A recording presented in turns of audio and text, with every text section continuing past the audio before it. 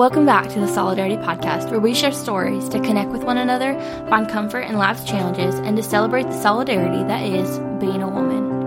I'm your host, Riley Q, and like usual, I have Hayden with me today, so if you hear little squeaks and he's chatting now in the background, that's him.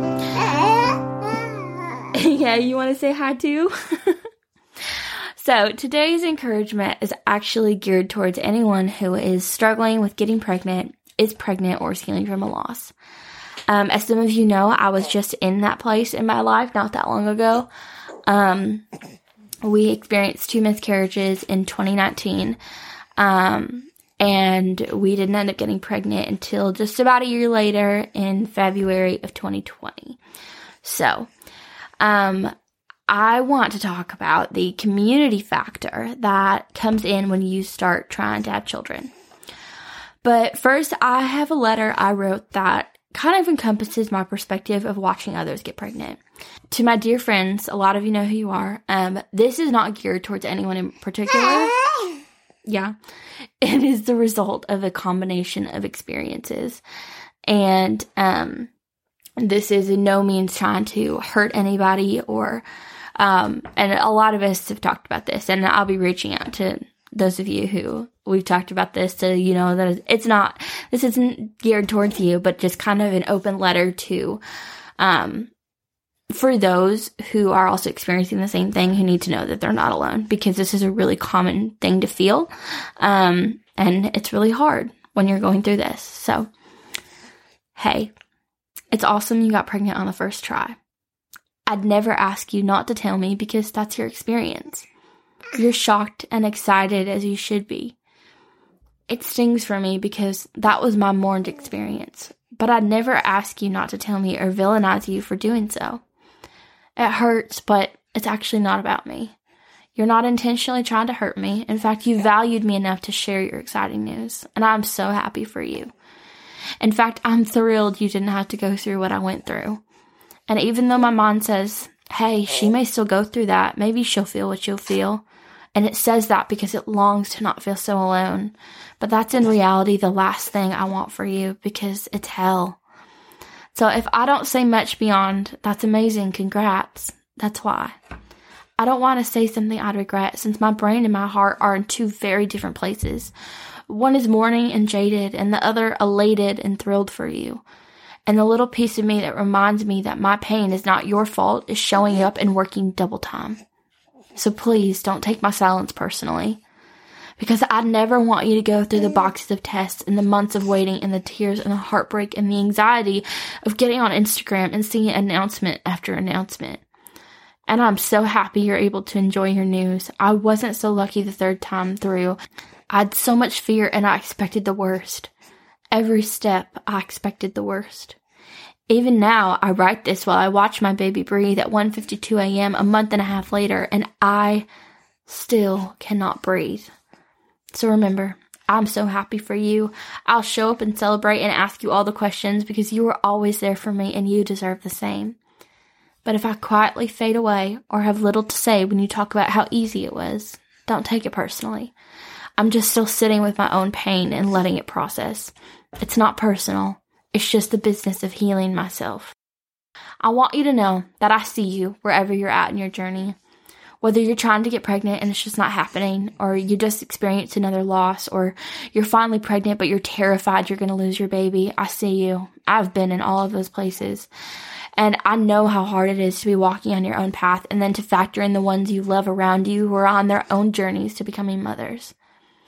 My friend Cassie actually said the other day, until you're trying to get pregnant, you don't realize how often people are pregnant. And it's so incredibly true.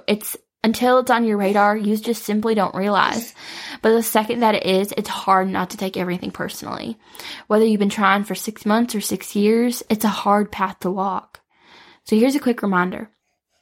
If you're trying and struggling, it's okay to take a step back and listen to your intuition. Maybe one day you can be there for your friend and be excited, and then maybe the next day you need a break. You need to just sit with your feelings.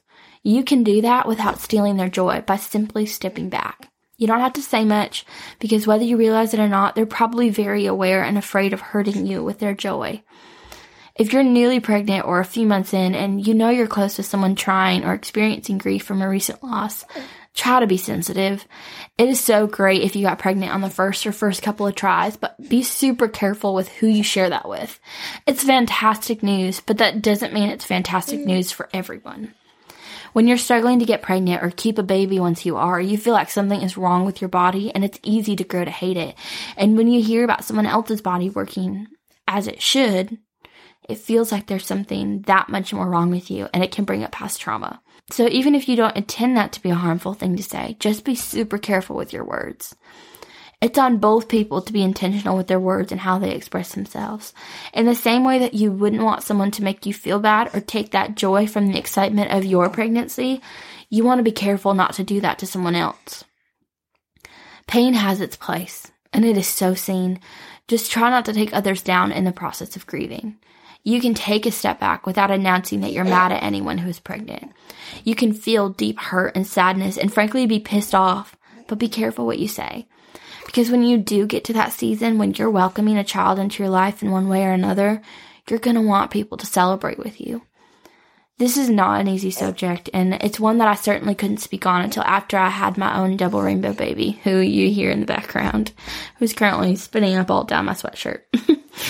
It is complicated and messy every step of the way, because it's not just the getting pregnant part that you have to be careful with.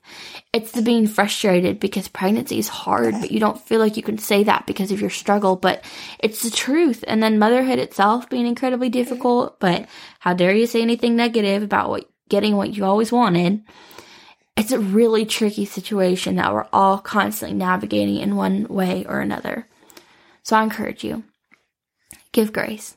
Lots and lots of grace, because we're all trying to figure this out. With our first babies and our second and even our third, these feelings don't go away just because we have one. I haven't experienced it, but secondary infertility is very, very real. And from what I've seen, it's just as painful. But it isn't socially acceptable to talk about because people don't think you should be upset if you already have one baby. But that desire is real and valid, and the experience is legitimate. Let us all try to understand one another better. Let us be intentional with our words. Let us be filled with grace for our experiences. And let us love each other with humility, sacrifice, patience, and kindness. John 13:34 says, "A new command I give you. Love one another. As I have loved you, so you must love one another." If you enjoyed today's episode, please share with a friend who needs this encouragement. Help me get the word out on social media. And if you're feeling it, subscribe and leave a review to help it get out to others in the algorithm who need to be shown some solidarity. Thanks again for listening, and be sure to check back next Wednesday for a new episode. As always, I'm so glad you're here. You're wanted, needed, and loved. I see you, I hear you, and you, my love, by the grace of God, you are enough.